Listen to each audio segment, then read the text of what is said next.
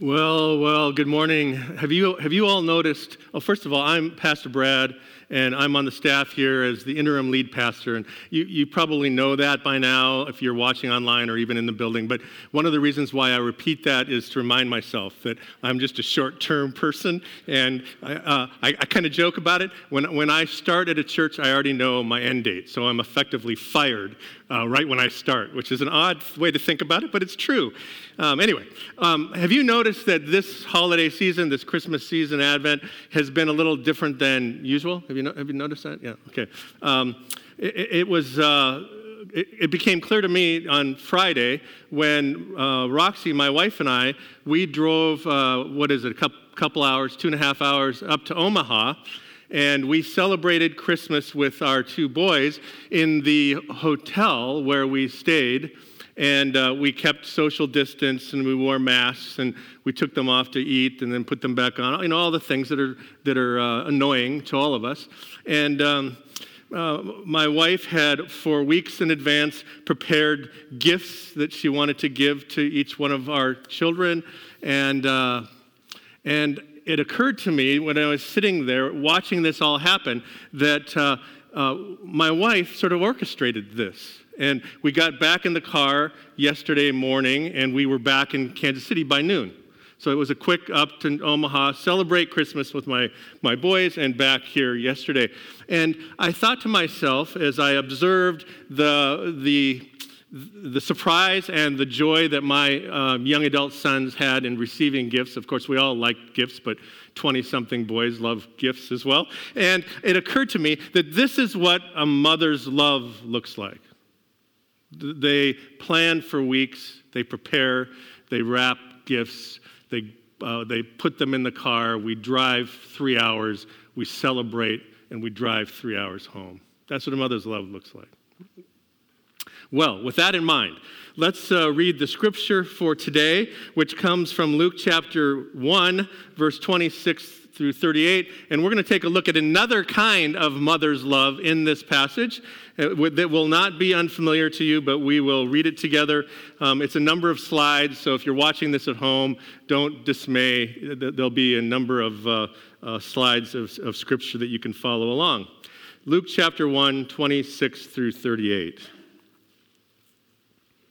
In the 6th month, God sent the angel Gabriel to Nazareth, a town in Galilee, to a virgin pledged to be married to a man named Joseph, a descendant of David, and the virgin's name was Mary.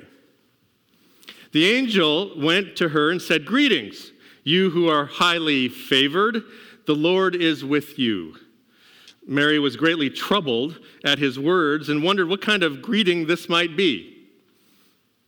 But the angel said to her, "Do not be afraid, Mary. You have found favor with God. You will be with child and give birth to a son, and you are to give him the name Jesus.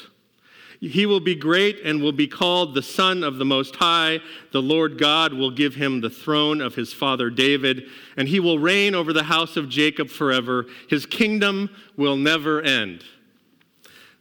"How will this be?" Mary asked the angel, "since I am a virgin?" The angel answered, "The Holy Spirit will come upon you, and the power of the Most High will overshadow you, so that the Holy One to be born will be called the Son of God. Even Elizabeth, your relative, is going to have a child in her old age, and she who was said to be barren is in her 6th month. For nothing is impossible with God." "I am the Lord's servant," Mary answered. "May it be to me as you have said." And the angel left her. "I am the Lord's servant," Mary answered. "May it be to me as you have said." This is what a mother's love looks like. I love Mary. probably of all of the characters in the Christmas narrative, I am fascinated by the story of Mary in this Christmas story more than all of the others. And you've heard me talk over the last few weeks about some of the others, which are fascinating characters as well. But the other characters in this drama, they all, if you think about it, have really kind of peripheral roles. The shepherds, the wise men, an innkeeper, and even Joseph. They all play bit parts in this story that revolves around Mary, who gives birth to a baby. Jesus, to be exact. And now you can remove all of these other characters that I've described from this story, and the essential sort of storyline, the trajectory of the story remains the same. But if you remove the character of Mary from this story, there is no story, right? What makes Mary such an important character for me is the fact that there's nothing really special about her except for her remarkable ordinariness. Do you see that? She is a typical young Jewish woman who lives in first century Palestine. She was probably part of a much larger family that has brothers and sisters. It was likely that Mary was in her teens, which was sort of the typical age of when women were betrothed to be married in that day. Mary's future, in fact, sort of hinged on whether or not her husband could provide for her. So that was sort of every young woman's hope and dream, that they would be betrothed and get married. Because if you were not married in that culture, the only women who were not married in that culture were typically widows and prostitutes. Now it's a little different in our culture, I understand that, but I'm just trying to paint a picture for you about this remarkably ordinary young woman. So Mary receives this visit from a messenger from God who informs her that she is highly favored. Now, have any of you been told by your boss or your spouse, honey, I highly favor you? I mean, it's not something that we would typically say to one another, right? Yet, and I don't think it was that typical of a phrase for Mary. And the reason I say that is because of the way that she responded to this angel's message. Kind of like, huh?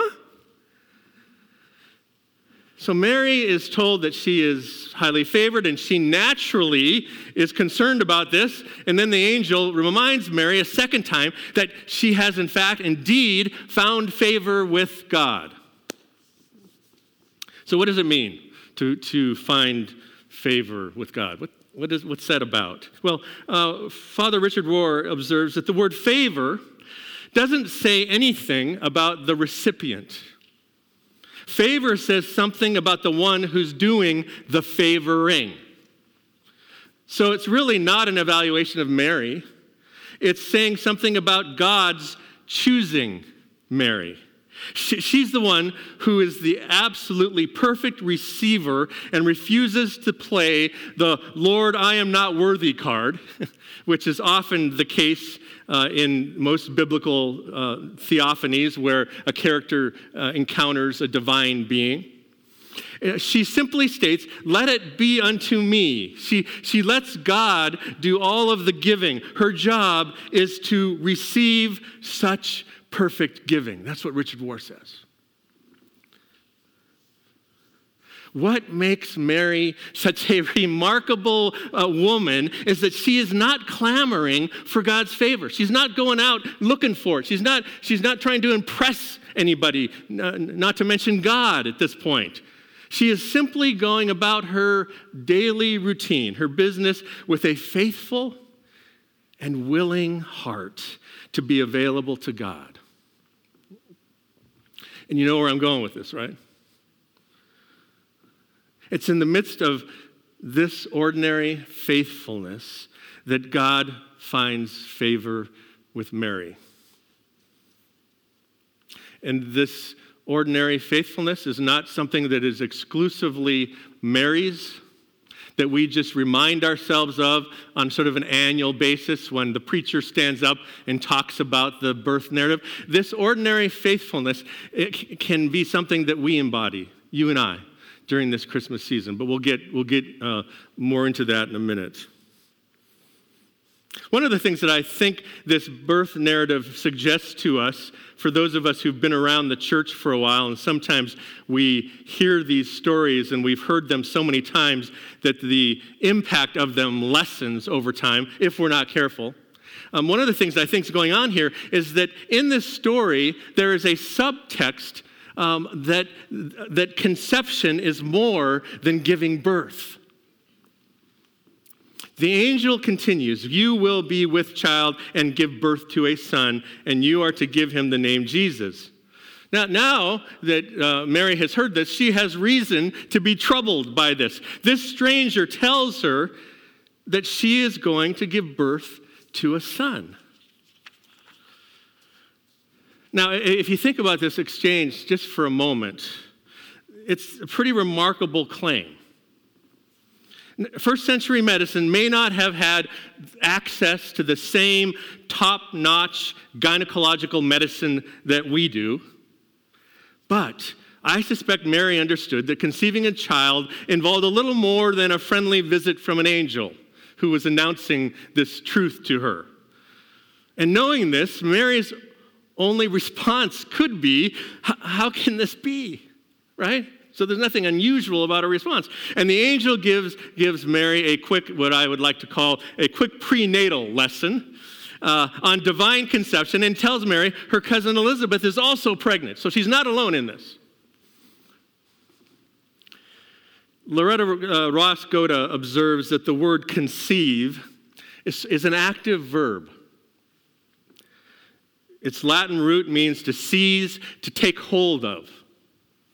Mary is not just a passive container in which the Savior of the world is born, but she is able to take hold of God. That's what this story is about. Mary is a willing participant in God's plan to give birth to the Savior of the world, and that is the reason why she is blessed among women.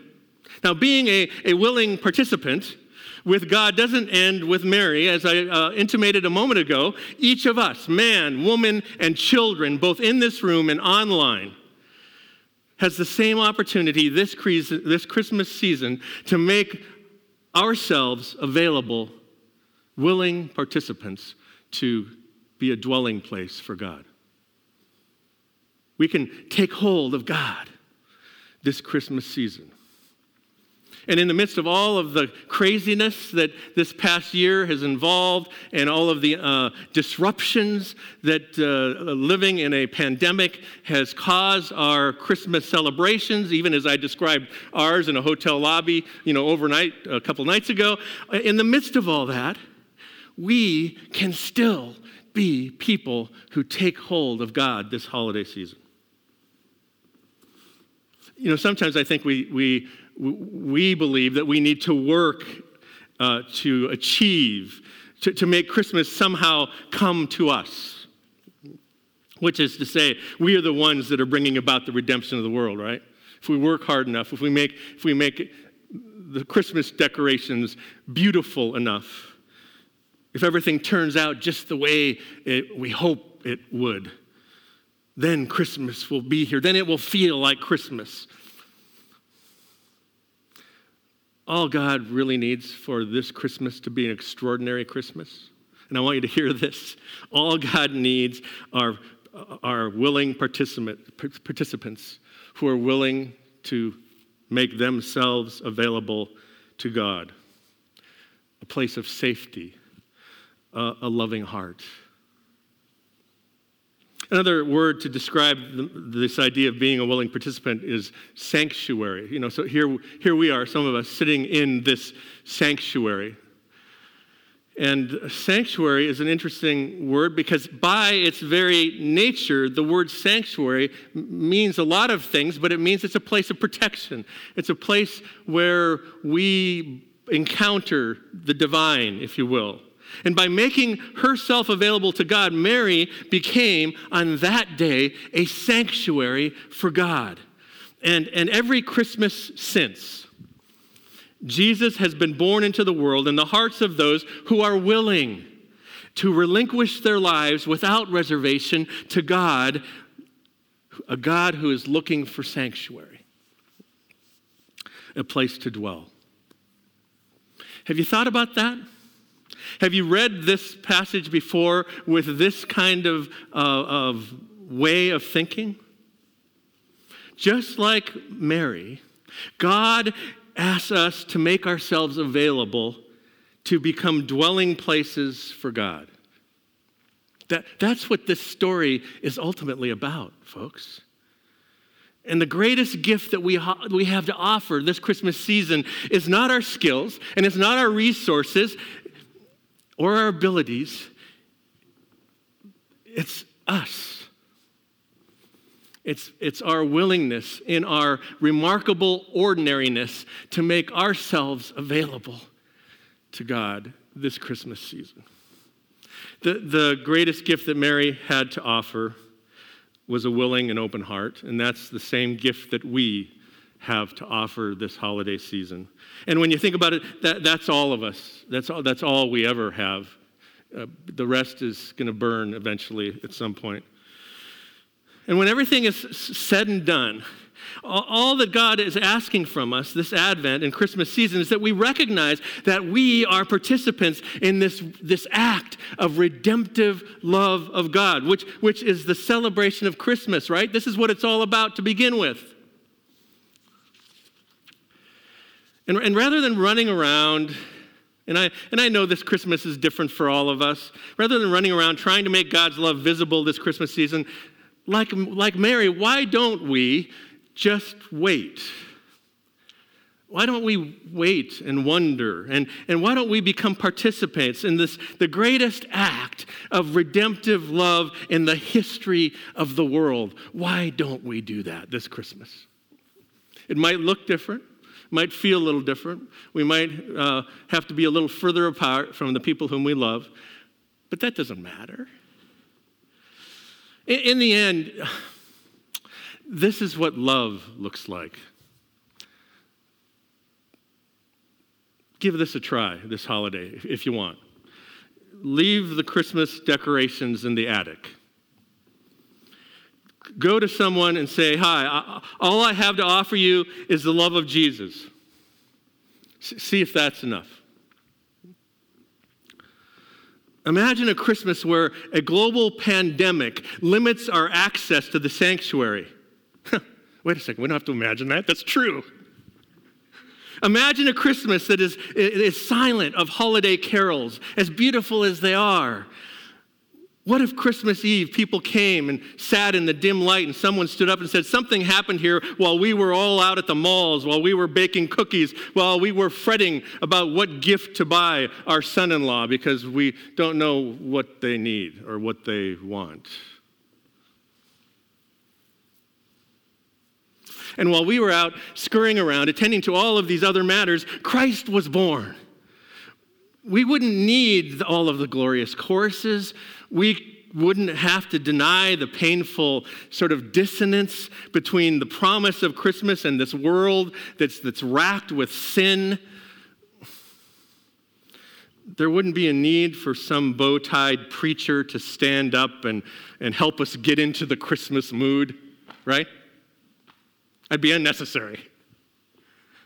All of this is superfluous to what happened in the stillness of Mary's heart that day when she met the angel. There's a kind of love that Mary embodies in her response to the angel that is larger and deeper than any of us can understand.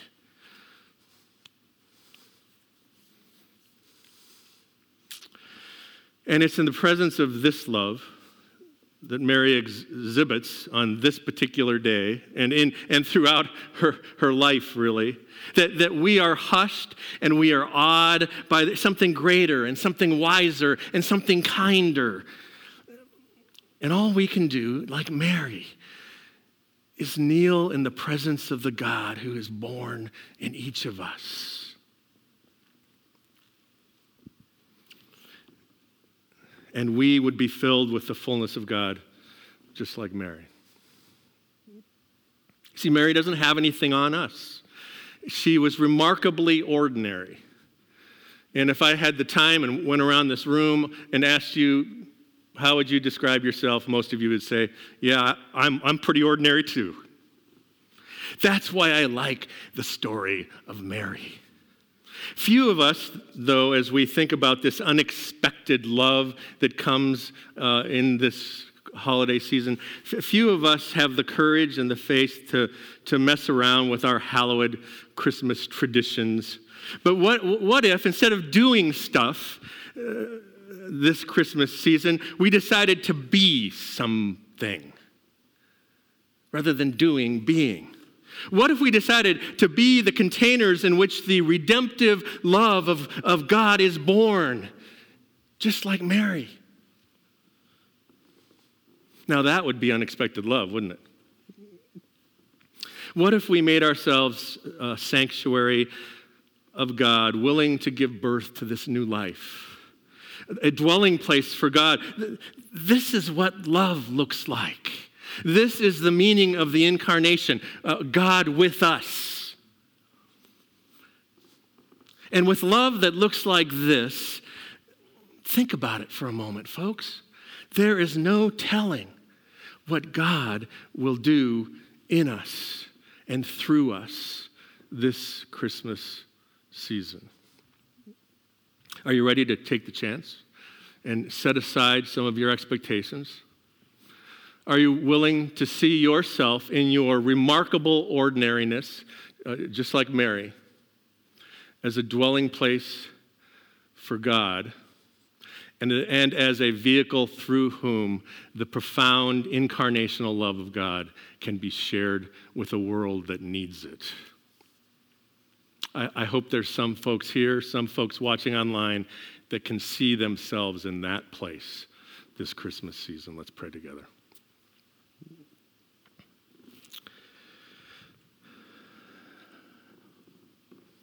It gives me hope, God, that I don't have to be spectacular in order to be used by you, even as Mary was not spectacular. In fact, it gives me hope this Christmas season, even with all of the nuttiness going around us in our pandemic culture, that there is still the opportunity for each of us to be open to and available to be a dwelling place for you. And what that might look like in terms of how we celebrate, how we encounter our loved ones this holiday season, how many gifts we can wrap and give to family and friends, that doesn't matter. God, my hope is that we, as your people in 2020, as weird as this year has been, can honestly look at ourselves in the mirror and say, I am extraordinarily ordinary, and because of that, God can dwell in me. That's my hope for us this day, oh God. That's my hope for this church. That's my hope for this country, that we would be a place that was a dwelling place for God. In his name I pray.